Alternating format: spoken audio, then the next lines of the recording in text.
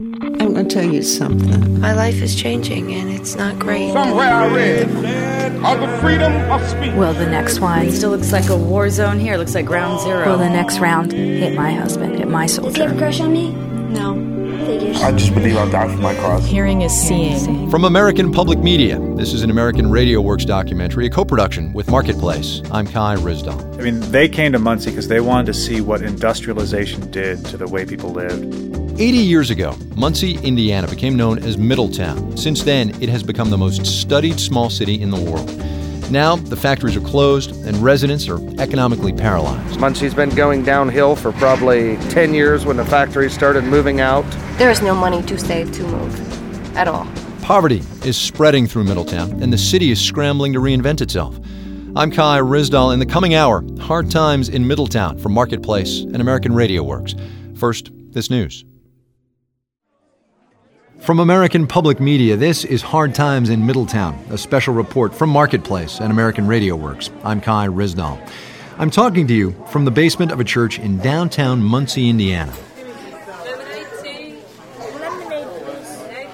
Once a month, volunteers at the First Baptist Church of Muncie make dinner for about 100 people. The idea is to get them in the door and then hook them up with a new kind of social support system to help make their lives better. Well, what this program does is to link people in the community with people who are lacking resources so that they can become friends and work their way out of poverty. For many people here, a free plate of fried chicken and potato salad is a welcome relief. Just figuring out how to feed themselves and their families can be an all-consuming effort for the poor, even in the best of times. We've got to make sure everybody gets to eat before we see what kind of seconds we have. One of the people here who is trying to make it through this downturn and trying to get out of poverty forever is Angelique Wood. She's an expert on what it's like when making ends meet is a daily battle. Angelique, thanks for talking to us. Thank you. What is that daily battle like for you? You have to balance everything in your life and make sure everything's covered. What does that mean? I mean, when you wake up in the morning, how do you plan your financial day? Right now, it's just as it comes. The first fire I have to put out, that's what I do. Is it to the point where you have to figure out how you're going to get dinner on the table yet? Well, my food stamps just went up, so starting next month, that'll be a little bit better, but sometimes it is like that. How much do you get in food stamps? Right now, it's $262 a month for a family of 3, and I have very little income right now, so that stretches it. It's going to go up to over $400. Not too long ago, you were doing great. You had your house, you had a couple of kids and a job. Yep. Was there one thing that happened to you? Losing my job did it. What was it like when you were growing up? I mean, is this new for you? Yes, I was raised middle class. My mom worked for General Motors, and it was just me. I was an only child. So it was pretty easy going with me growing up. I got everything I wanted. When did you figure out that you were poor? When I had no electricity, no gas. The only utility I had was water. My house was about ready to be foreclosed on, and my van had been repossessed. I was scared to death that they were going to take my kids from me. Because, you hear about that. People who can't provide for their kids get taken away. Never came to that, though, obviously. No, it never came to that. Thank goodness. There is, as you well know, a recession in this country. What do you see that as in Muncie and across the country? I mean, what's your experience? What I've seen, the jobs are just going away. Everybody's losing their jobs. There's more people that I've known now that are on food stamps, their kids are on Medicaid, free lunches at school. The numbers are just going up and up and up. And I think it's going to be a while before I think it's going to get worse before it gets better. Angelique Wood, thanks so much. Thank you. She's a client of the anti-poverty group Teamwork for Quality Living here in Muncie, and we're going to visit some more with these folks a bit later in the program. Next, though, we're going to go across town to the campus of Ball State University, and we're going to find out why 80 years ago, Muncie became perhaps the most famous small city in America, why it became known as Middletown, USA, and what that can tell us about how the recession is battering people on the middle and lower rungs of the social ladder in this country.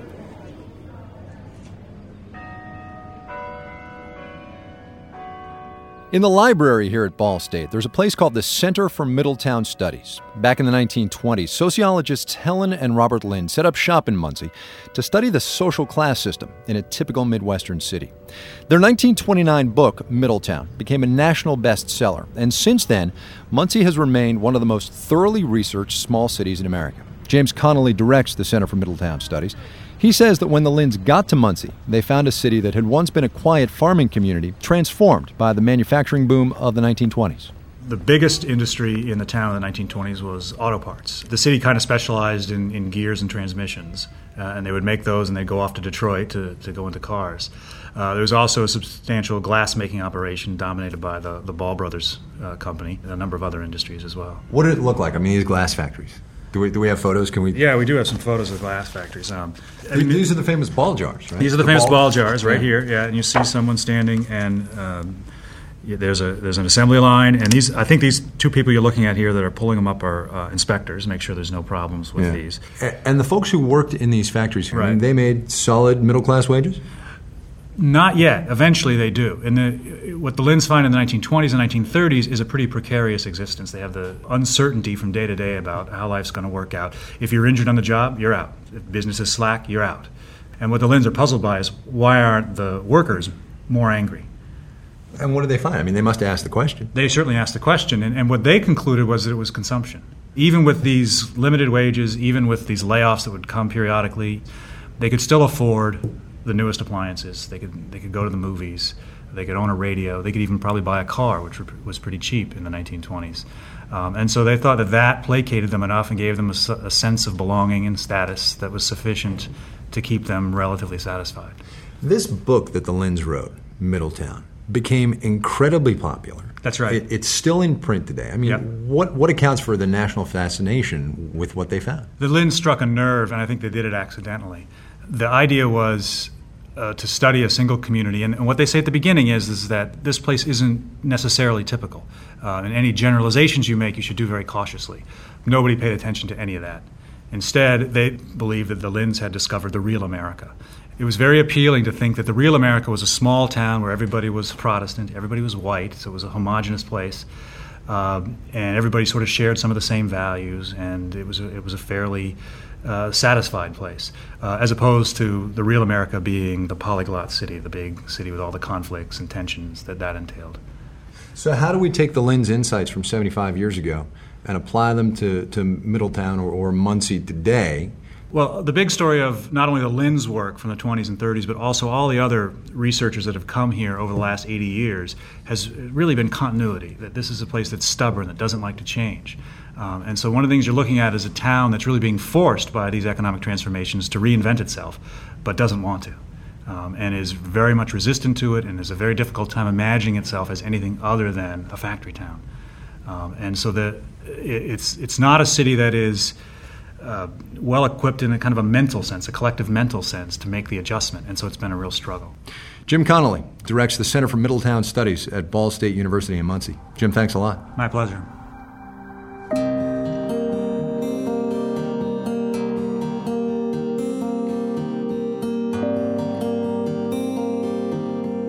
I'm Kai Ryssdal. You're listening to Hard Times in Middletown from Marketplace and American Radio Works.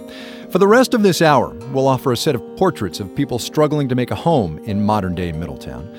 For more than half a year, American Radio Works documentary producer Lori Stern and host Stephen Smith have been checking in on several Muncie families. They focused on the people experts would describe as the working poor, some of the folks most at risk during this nation's economic crisis. Here's Stephen Smith. How do you want to put this in? Roy Foreman gets in line early on one of those icy lead-gray winter mornings. I'm here at the, what is this, Holiday Express? Yep, the Holiday Inn Express, which is giving away its old mattresses. I can't afford a brand new mattress. Why? Because I don't have a job. So I have to come here and get a mattress, which that doesn't bother me. To do anything in this town, you need help. It seems like you can never do anything on your own in this town because there's no jobs. Roy's getting help today from his girlfriend's father, Howie Heath. Howie has a small pickup truck and plenty of time. After 3 decades as a skilled technician, Howie is out of work now, too. Muncie's been going downhill for probably 10 years when the factory started moving out. Everything's just closing up.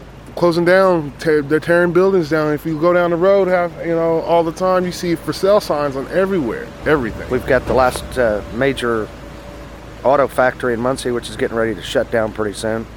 I'd hate to think how many people are on unemployment around here. I think actually by government standards, we're probably considered lower income, which means that you barely get by. You make do. You make do. Sometimes me and my girlfriend, we don't know we're going to make the rent this month, but we always do. And it's tough. I'm stressed out. I love my kids to death, but they stress me out. Not having a job stresses me out. But, I have my family. That's all I got. Once the mattress is roped down tight, Roy and Howie drive away. We'll see them later.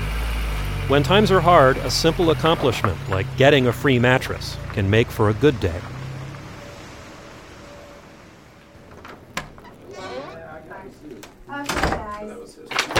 You'll notice at the top of each lesson it has what it calls a learning exercise. It gives you the rules. At the United Auto Workers Union Hall over on the edge of town, a handful of middle-aged men in flannel shirts and baseball caps meet in a makeshift classroom.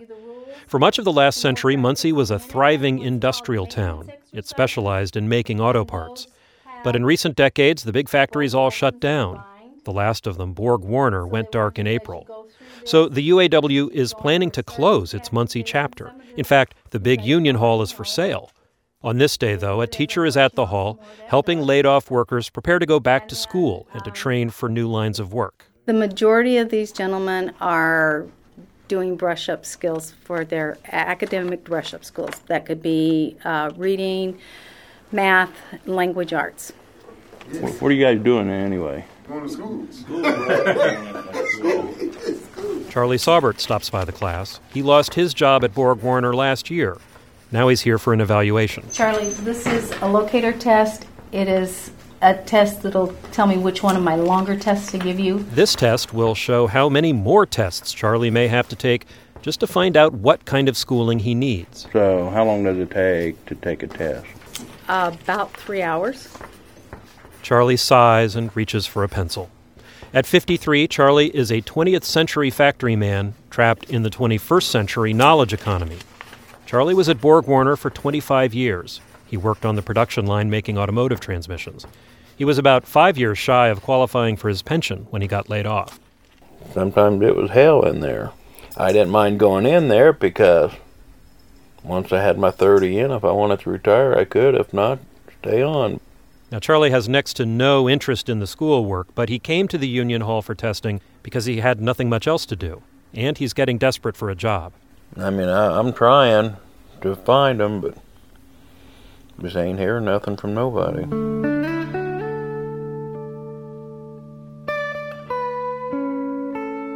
About 65,000 people live in Muncie, and the unemployment rate is almost 11%. That's a few points worse than the national average in this recession. The local job market is as flat as the surrounding Indiana landscape. Like so many of Muncie's laid-off blue-collar workers, Charlie Saubert never expected to be looking for a job at this stage of his life. In the years when he pulled a lot of overtime at Borg-Warner, Charlie made close to $100,000 a year. He often worked 7 days a week. Now the rhythm of life is very different.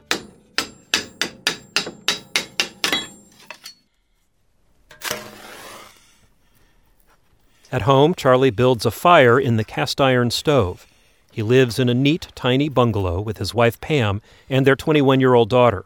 Charlie spends a lot of time at home these days. These are Western saddlebags. It's just stamping. Charlie's hobby is hand-tooling leather bags and pouches. He uses a hammer and a set of dies to sink intricate patterns into the cowhide. It's just one of the things he does to keep busy. It's been cold lately, so I ain't had no trees to cut or anything, but I get a chance to cut wood. I go cut wood, and that way I have to heat the house. And then a lot of times her aunt, she had her leg taken off, so run her around. And his typical day is usually he gets up early, putter around the house, watch these cowboy shows. He's been watching a lot of educational shows. He's been doing laundry, dishes. Going up to the work one. Going up to unemployment. So that's about his typical day. Work with my leather a little, so... Meanwhile, Pam, who's also in her 50s, manages the family's expenses and works occasionally as a substitute teacher. She's back in school studying for a teaching certificate. The Sauberts are trying to live on Charlie's unemployment check. We get $351 a week. That's all we get. I'm getting things paid. They may be a month behind, but we're getting them paid. And I'm finagling around where I can get what we need. Finagling, yes, but also doing battle. Every month, Pam tangles with the mortgage company. And sometimes that's one bill they can't pay. There was one day they called here over 20 times in 10 minutes. All they wanted was their money, and I kept trying to tell them, there isn't any. They'd hang up, a minute later, they'd call again, just constantly, and we've told them that they're harassing us. You know, I said, look, I'm working with you guys. Why are you calling us? Doesn't do any good. We just shut off our phone. Charlie Saubert expects to find some kind of work someday. The Sauberts have already tapped into Charlie's 401k plan. He and Pam are just hoping to keep enough cash flowing until he can start drawing his pension. That won't happen until 2017. Meanwhile, the Sauberts could qualify for food stamps and government health insurance. It's been a long drop from the middle-class lifestyle they used to enjoy. And the Sauberts are frustrated that America's social safety net does not seem to be catching them. The government officials and stuff need to start looking at some of these guidelines and things that they make people go through. I mean, it shouldn't be this tough when you really need help. It should not be this tough to get it. Oh, there I talked to somebody up at the unemployment office last week, and they wasn't even from Borg Warner. They said they've been out of a job for 2 years and still can't find nothing. He and I have worked all of our lives, paid our taxes, and now that we need help, we're having to jump through hoops to get it, and that shouldn't happen. So I can just imagine what these real low-income people that don't have even what we've got coming in, what they're having to do. Actually, Pam and Charlie Saubert have a pretty good idea of what poor folks go through in Muncie. It looks like a giant Tootsie Roll. Now there's bows over there on the table, and there's name tags. The Sauberts volunteer with the anti-poverty group that meets in the basement of the First Baptist Church. Tonight is the Christmas party. Pam helps an excited swarm of kids wrap presents. The gifts were donated so that all the children would have something to give their parents and grandparents for Christmas. Okay, get your tape out. Get some tape. Across the church basement, Angelique Wood sits at a big round table. She's the single mom that Kai Risdall talked to at the beginning of the program. Angelique has a plastic plate heaped with barbecued cocktail wieners, and her boys sit on either side of her. This is Jason. He just turned 13. And this is Tristan. He turns 9 the day after Christmas. Angelique is a large woman with coal-black hair and gray-blue eyes. She's in a social group you might call the brittle class, people who struggle to make enough money to stay just one step above the poverty line. Being a single mother, my income is so much less than what my bills are. So, I mean, I'm risk right now of being sued for credit cards that I had when I actually had a decent job. The story of how Angelique Wood became poor is common for someone in the brittle class. All it takes is one big problem, very often a health problem, and a person's life tips down the slope toward financial catastrophe. For a time, Angelique got by on part-time jobs and child support payments from her ex-husband. But her prospects darkened in 2002 when she was diagnosed with fibromyalgia. It's a chronic disorder that causes intense muscle pain and debilitating fatigue. Living with fibromyalgia is really bad, which causes the pain causes the depression. The depression causes you not to be able to really do much of anything. She had a job at a software company in customer service, but because of the illness, she began missing a lot of work. Angelique lost her job in 2007. A long spell of unemployment set in, and she nearly lost everything else, including her home. Yeah. Hello? Hi, this is Dr. Jeff Rector's office. Uh-huh. And I was calling to confirm Jason and Tristan's appointment for Thursday at 11:20. Yep, I've got it down. All right. We'll Angelique Wood and her 2 boys live in a cluttered one-story house in a run-down Muncie neighborhood. She's owned the place for nearly a decade. But last summer, her finances hit bottom. The house was in foreclosure. Her minivan got repossessed. 9-year-old Tristan tells what happened next. We didn't have any hot water. All we had was cold. And we can't use our oven because it runs on gas. And It was just really bad. When my electricity got shut off, I'd just gotten home from spending $200 at the grocery store. Got home, didn't have a refrigerator to put it in. Angelique's mother was able to help some, but she has serious health problems too. Eventually, Angelique found work she could do from home. And what I'm doing is I'm sending a message to a girl named Jennifer that takes care of schedules. Angelique Wood is the voice on the other end of a toll-free number. Hi, this is Angie Wood, identification VIN number 442978, speaking on behalf of the IRS. May I take your forms order, please? She types the request into her computer, and a package of tax forms gets shipped from a processing center somewhere. It's kind of repetitive. It's easy, though. I mean, it's not something that's stressful. Yeah, I like it. And I have a job. It may be only part-time, but hey, I have a job, so it's better than what it was last summer. But not long after this interview, the tax season ended. The telephone job dried up. Angelique Wood was out of work again.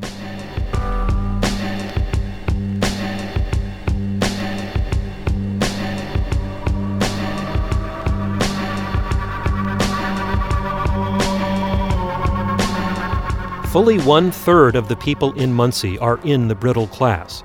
If you're one of them and you get caught out on the thin ice of layoffs or low-paying jobs or too much debt, it's hard to keep from going under.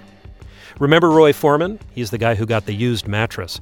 Well, when we meet Roy again, he and his girlfriend Ashley are bracing for new difficulty. And Roy still does not have a job. I'm just waiting because actually she's going in for surgery tomorrow, so I'm going to wait till she gets out. Tomorrow in the morning, 5:30 in the morning, I'll be at the hospital and they're fusing the bottom part of my spine together. Ashley Chalfant is worried about how the family will make ends meet while she's recovering from her operation. Ashley is 23 years old and works at a drugstore. Her pay is a little more than $200 a week.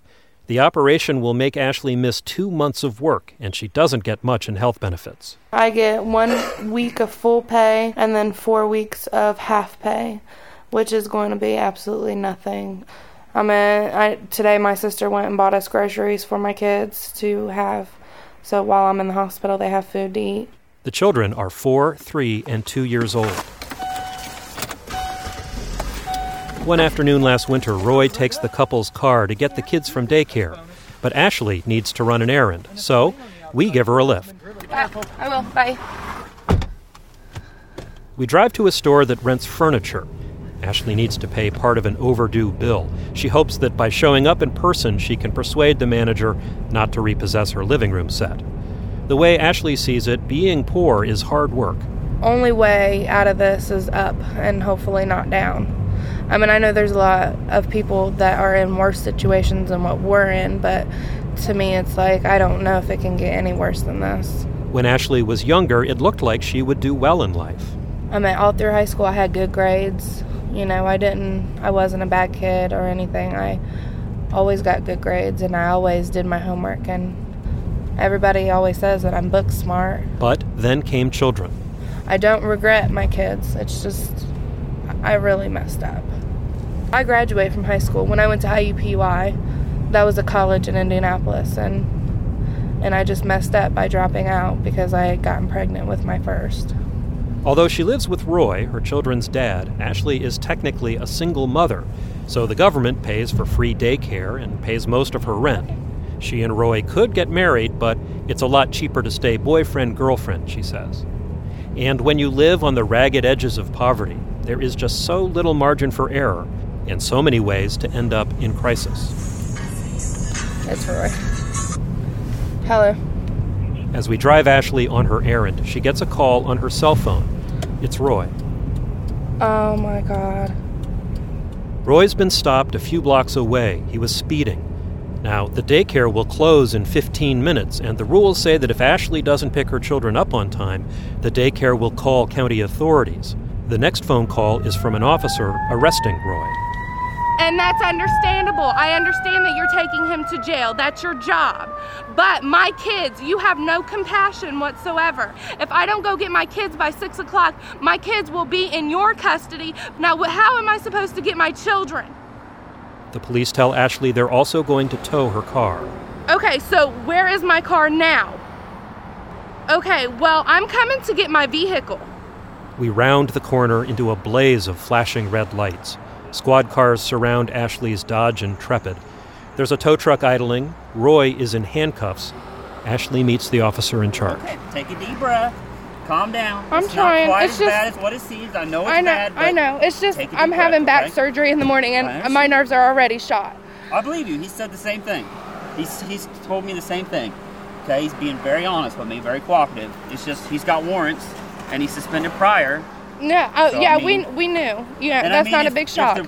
Roy's under arrest for driving on a suspended license. It got suspended because he skipped paying some fines. But then there's more bad news. Police can't tell if the car is stolen because the license plates don't match the owner's title. It turns out Ashley bought it from a shady used car dealer, and though she says she's been paying on the car for months, she has no proof she owns it. With Roy under arrest, the surgery tomorrow, the clock ticking at the daycare, Ashley is at wit's end. She calls the used car dealer. The car's being towed and Roy's getting put in jail because the plates do not match the car and I can't get the car out of tow. We have nothing showing that this car is ours. So I'm getting everything out of this car, everything, and you guys can just have it back. It's caused me too many problems. Ashley collects her children's car seats and a few toys. Then the police escort her to the squad car where Roy sits handcuffed in the back seat. Softly, he says he's sorry. Then it's time to go. He said, all right, Ashley, I gotta take him, okay? All right, I love you. Do you have, your money. I need to get cigarettes. Ashley Chalfant watches the Dodge get towed away. She can't afford the impound fee, and she can't afford to bail Roy out of jail. Everything in my life, this is what happens. It's just one thing after another. Once she's calmed down, we drive Ashley to the daycare, and she gets her children.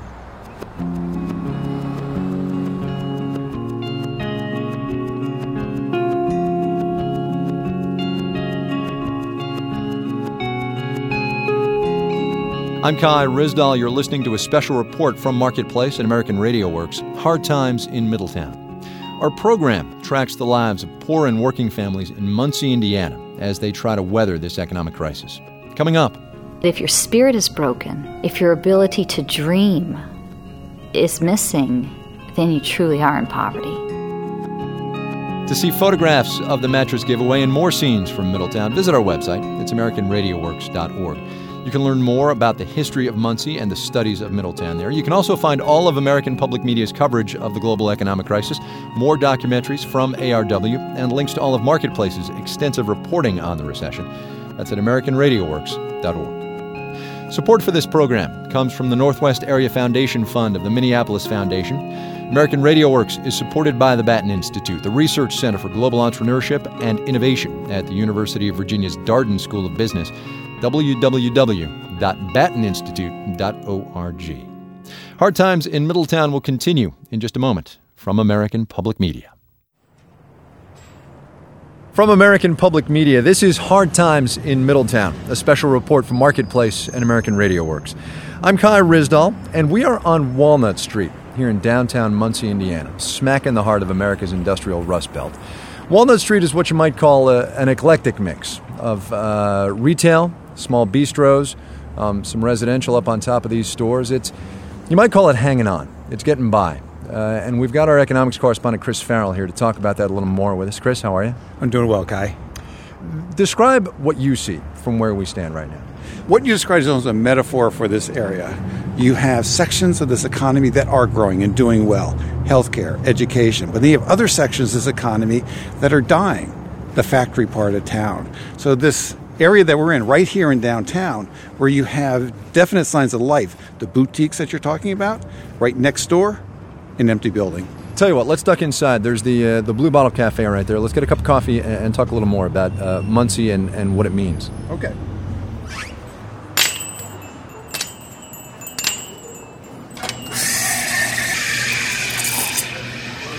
One of the reasons we're here is because of the research that has been done on Muncie. It was done back in the 20s and 30s, a groundbreaking study known as Middletown. This city became sort of the prototypical small American city, making a transition from farming to industrial. The reason you're here is to help us understand how this town now can conceivably represent what's happening to the rest of the country now? To some extent, Muncie, Middletown, has gone through the transformation that the rest of the country is now going through. Recessions, mini depressions, whatever you want to call what we're going through right now, accelerate economic and social change. The story is decline in manufacturing, rise of the service sector. Well, that's really been happening here in Muncie. And now what's happened nationwide, manufacturing is shrinking, education and healthcare are growing. But the middle-class prosperity that was built in this town in the 20th century was built on manufacturing, right? Absolutely. So what does that mean for the rest of the country if Middletown or Muncie is ahead of what's happening elsewhere? Here's the fear, and it's a legitimate fear. What if everyone loses manufacturing jobs, these middle-class jobs? By middle-class, what I mean is you earned a decent income. You had a pension plan. You had a health care plan. You made enough money to own your own home, especially if you had a factory job in a unionized plant. It is no longer enough to have a high school degree and be willing to work hard. Teachers, lab technicians, there's a lot of good middle-class jobs. The problem is you have to be educated to get into them. It's a world of knowledge, skill, technology in a global economy. What we have is a huge, enormous recession that the likes of which we have not seen in generations. That's right. As we try to deal with that, we're also trying to deal with that shift in the underlying economy that you've been talking about, and that's where the education and the concentration on the higher skilled jobs comes in. So what we have is an economy dominated by education and healthcare, government, advertising. It's really where you build intangibles, ideas, long-lived ideas. It's not a widget that lasts for a long period of time. It's an idea, it's an insight. And the challenge is, can you have a vibrant middle class in an economy dominated by the intangibles, dominated by knowledge, dominated by services? That's one of the big questions. Chris, what about the people on really the fringes of this economy, what we're calling in this broadcast the brittle class, the working poor? They're really getting hammered in this economy. Take a look at what a lot of state governments are doing right now. They're cutting their programs that are geared toward helping out the poor. Most of the time, they're turning to the nonprofit sectors of the economy, the churches, organizations that teach people the skills they might need to get themselves out of poverty. They're trying to fill in the gap, but you know what? A lot of them are overwhelmed. Chris Farrell, our economics correspondent, with me here in the Blue Bottle Cafe on Walnut Street in Muncie, Indiana. Chris, thanks a lot. Thank you.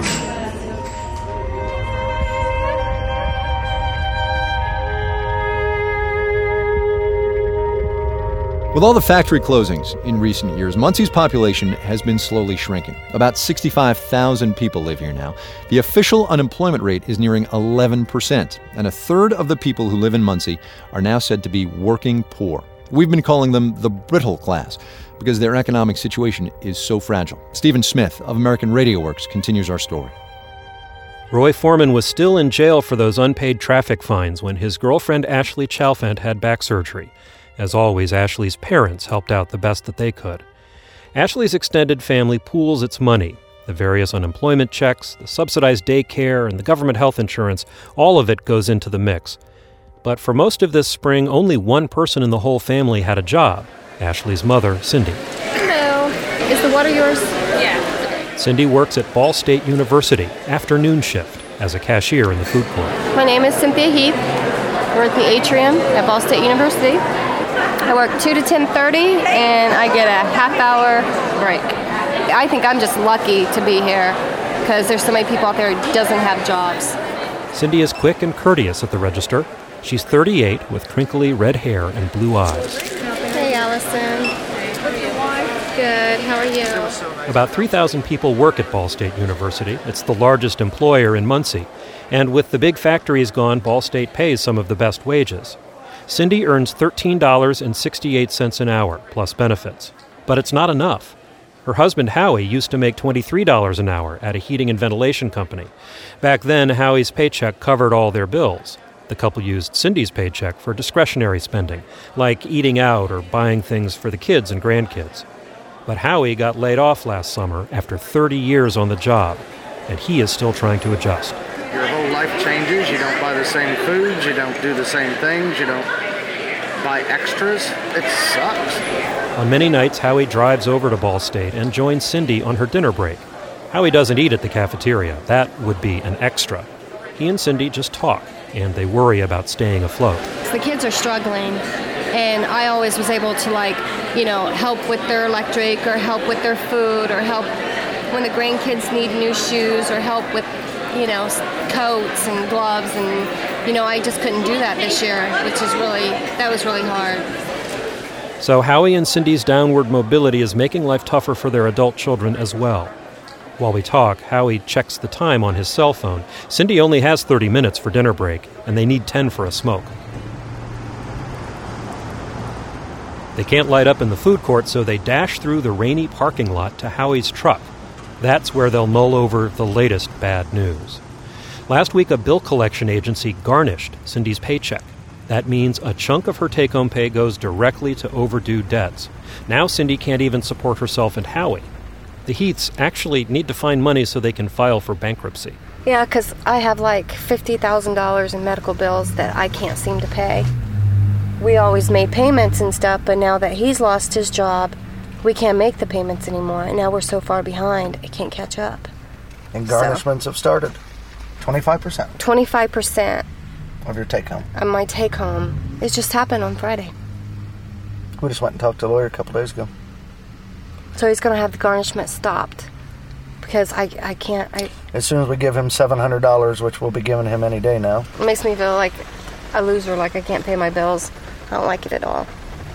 And of course, it's public notice, so anybody that reads the newspaper when it happens will know as well. So that sucks. But you got to do what you got to do. So. What Howie's got to do is find work. He plans to apply for a job as a janitor at Ball State. It could be one of the best blue-collar jobs left in town. Cindy says the family would strike out for someplace more prosperous if they could. When we don't have the money to move up and leave, that's a big thing right there. There is no money to save to move at all. But I hate to cut this short, but I will get in trouble if I'm late. With that, Cindy Heath scoots back through the rain to her cash register, and Howie steers his truck toward home.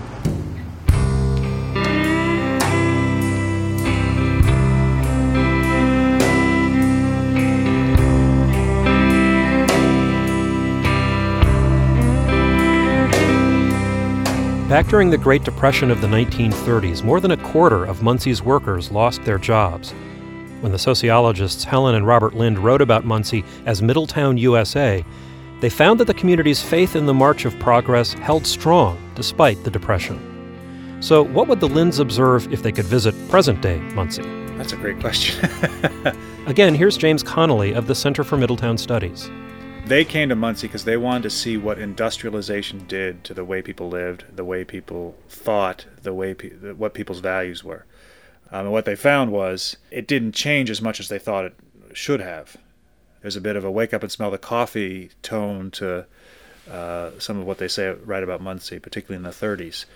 And so I wouldn't be surprised if they had kind of the same thing, which is you guys are going to have to really start to think about how the world works a little bit differently if you want to deal with this. Connolly says some people in present-day Muncie are thinking differently. City leaders have been working hard to attract high-tech manufacturing to town, especially so-called green industries. But Connolly predicts that new jobs won't change Muncie's fundamental character. When the Linds came here in the 1920s, what they found was a place that was really quite certain about the value of individualism, and that hasn't changed dramatically. There's still a great deal of skepticism about government. There's a emphasis on kind of a pull yourself up by your own bootstraps mentality in a lot of people around here. It's a fairly conservative place, and it has been for a century. The Linds wrote that a person's job was the watershed down which the rest of his or her life flowed in Muncie. Employment determined the kind of life one could afford and what friends one had. The business class, as they called them, kept to the north side of the train tracks. The working class lived on the south side, and that's still largely the case. But in these tough economic times, there's one group in Muncie working harder than ever to reach across the divide. We are walking through Christie Woods, which is a little section on Ball State campus that is really swampland, but it lends itself to some beautiful wildflowers and mushrooms and hawks and wildlife. Yeah, it's a protected spot on Ball State campus. On this bright winter morning, Sarah Lytle is showing her friend Eva Zygmunt Filwalk a hidden natural oasis in Muncie. The snowy path through the forest leads to a building of frosted glass. And look at these roots. They hang down in the air, like not getting very much, if any, nourishment, you think. It's a greenhouse full of rare orchids. But still they grow into beautiful things with just the slightest little bit. Sarah and Eva go on regular outings like this. They take turns showing each other stuff to do in town. They became friends through a local anti-poverty program. It's called Teamwork for Quality Living. It's the same group that serves up dinners in the basement of the First Baptist Church. Sarah came to Teamwork because she was struggling to make a living. After a financially disastrous divorce, Sarah found herself on that brittle edge of poverty. Eva is a tenured professor at Ball State with a stable income and a family. Teamwork hooked Eva up with Sarah to help Sarah climb back up the economic ladder. The concept is called circles. Eva explains how it works. An individual or a family who has decided that they are willing to invest the time and the energy in moving toward self-sufficiency, and they've committed toward that action. They're identified as what we call the captain of the circle. And what Teamwork does then is very carefully match them with 3 or 4 people in the community that we call allies who will support that captain in their quest toward self-sufficiency. The circle is generally made up of middle-class professionals like Eva. The person at the center getting help is called the captain. What happens in a circle is that the captain of the circle is in charge of driving the ship. They really articulate what their vision is, what their goals are, where it is that they want to be. When Sarah's marriage of 26 years collapsed, she couldn't think of where she wanted to be. She never really had a professional career. So Sarah spent a couple of years after the divorce just surviving. She got by on food stamps and other assistance programs, and the constant scramble for money consumed her. If your spirit is broken, if your ability to dream is missing, then you truly are in poverty. And I was. Sarah says she still has trouble paying bills sometimes, but she no longer feels poor. She used to teach yoga as a pastime, and now she's made it a foundation. Exhale into the bend, sideways bend, without twisting or torquing. With help from Eva and the others in her circle, Sarah Lytle established a yoga business. She started graduate school, and she tripled her income. Sarah plans to make a career doing physical therapy with kids and older people. Sarah says the circle worked, and now that she's back on track, she's on the board of the Circles group. She's a leader in its campaign against poverty in Muncie. I'm working for other people. I'm working to help our community. And that elevates you in your own mind. If I could reach out and help somebody else, then I'm a contributing member. That's how it's helped me. The Circles program in Muncie is part of a national anti-poverty effort that is based on building voluntary networks across class lines. Scott Miller of Albuquerque, New Mexico, is one of the program's national founders. Our whole approach is befriending people. It's not mentoring, although that exists, but the fundamental relationship is, I'm your friend. I want to, together with you, help your family get out of poverty, but then together I want us to resolve poverty in our communities. Miller says that the circle can create a sense of stability so that a person in poverty can do things that people from more privileged backgrounds take for granted, like creating a plan and following it. Miller says poverty doesn't make much room for planning. There is a strong orientation to the here and now. Everything's about getting through the thing in the moment. And we have found so many people coming to us who are in just constant crises. And so the idea of planning their future out, thinking, a month, 9 months, 2 years out, it's very foreign. And of course, that's absolutely critical for developing a career. Now, remember Angelique Wood, the single mother we met at the beginning of the program? She's the captain of her own circle in Muncie. She's meeting with her supporters at a pancake house to chart her goals. Say all 3 of them again. Financial. Yes. Food. And family or socializing, especially with the boys. Yeah. Angelique's circle includes a journalism professor from Ball State. He's helping her develop her writing skills. There's a social worker and a retired priest. And Anna Marie Voss, a retired teacher who used to volunteer at a food shelf. And I found that very unsatisfactory because I felt that we were not helping these people to get out of their difficult situations. And now that we have teamwork, that's what I want to do, help people. Angelique, is your yard big enough to have a garden? Maybe a really small one. This is one of Angelique's first meetings with her new support team. The long-term goal is to help her find stable work, but Angelique's new friends are also just bursting with ideas to make her life better right away, like growing vegetables to save money or finding good after-school programs for her kids. You said they were interested in classes at Cornerstone Center for the Arts. Charlie and I have a little thing that we might reward him with that. Do we? What do we have? You and I, secretly, we can do this. we could buttonhole some people. Yeah. All right. These are the movers and shakers. Movers and shakers of Muncie. This is the power elite here. Yeah. Buttonholing is precisely what Angelique's Circle is supposed to do. Researchers say that less privileged people need access to the kinds of social networks that middle-class Americans use all the time to get ahead.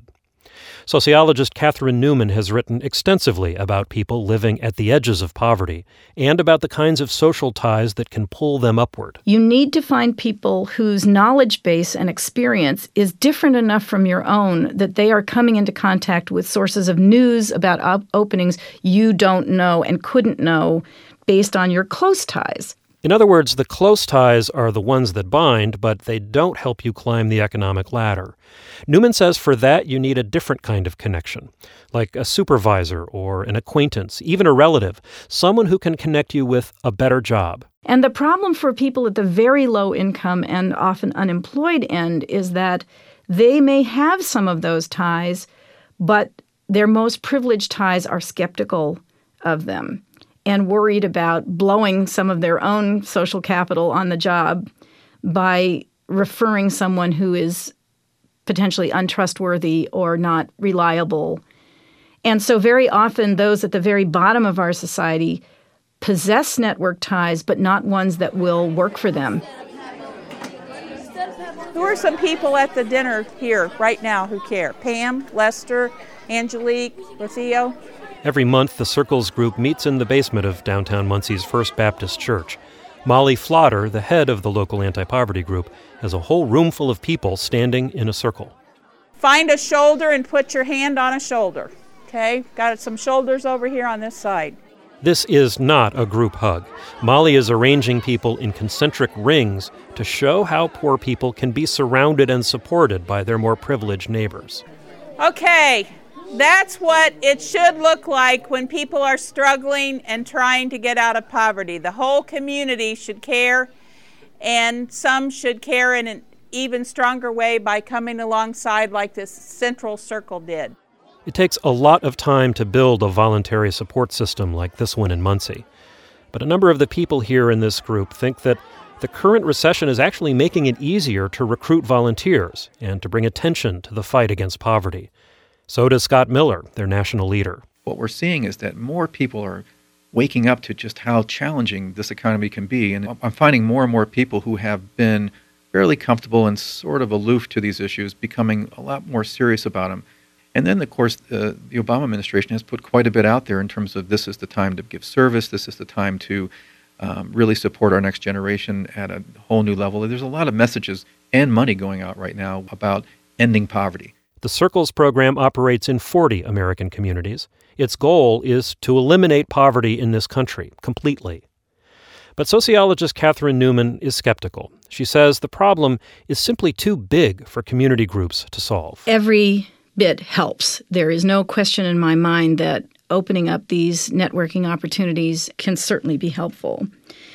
But I would argue that what really rescues people from poverty is an extremely strong economy. That is the most important and indispensable medicine. And it's also the most difficult medicine for us to conjure up, especially right now. But without low unemployment, I don't see how we're going to make an enormous amount of progress in blunting the impact of poverty.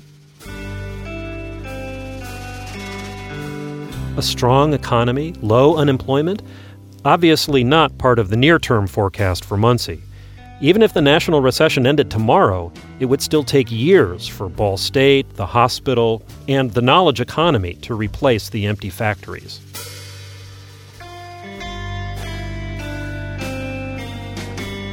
Along the way, more people may leave town. There's no telling when the hard times will end in Middletown.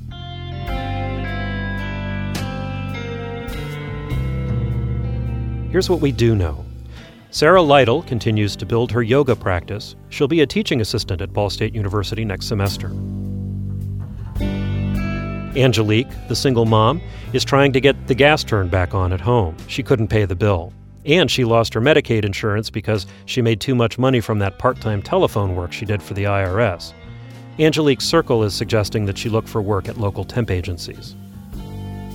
Roy is out of jail. Ashley is back on the job at the drugstore, but they split up. Roy still watches the kids when Ashley is working, and he found a full-time job at a lumber warehouse. He makes $8 an hour. It's half what Roy used to earn when he worked in a factory, but he says at least it's something. Cindy, the cashier at Ball State University, she and her husband Howie filed for bankruptcy.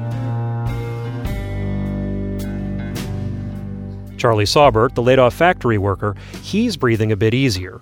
Charlie and his wife Pam decided to dig into his 401k plan to pay off their house, so at least the annoying calls from the mortgage company are over. Pam is still studying to be a teacher. She graduated from community college and plans to go to the university in the fall. And Charlie is still looking for work.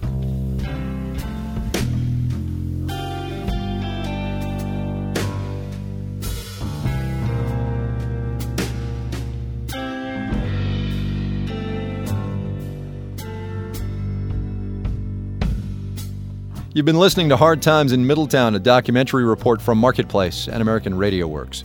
I'm Kai Ryssdal. This program was produced by Lori Stern and Stephen Smith and edited by Peter Clowney. The American Radio Works team includes Mark Sanchez, Ellen Gettler, Ocean Kalin, Chris Farrell, Ariel Kitsch, Nancy Rosenbaum, Suzanne Pico, Tricia Kostichka, and Chris Hegel.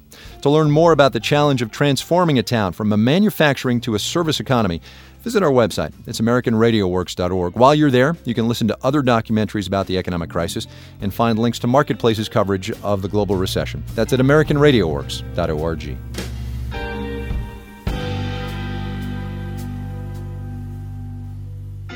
Support for this program comes from the Northwest Area Foundation Fund of the Minneapolis Foundation. American Radio Works is supported by the Batten Institute, the Research Center for Global Entrepreneurship and Innovation at the University of Virginia's Darden School of Business.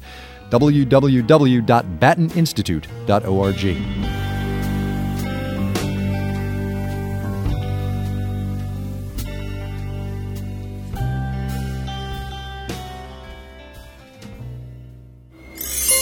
American Public Media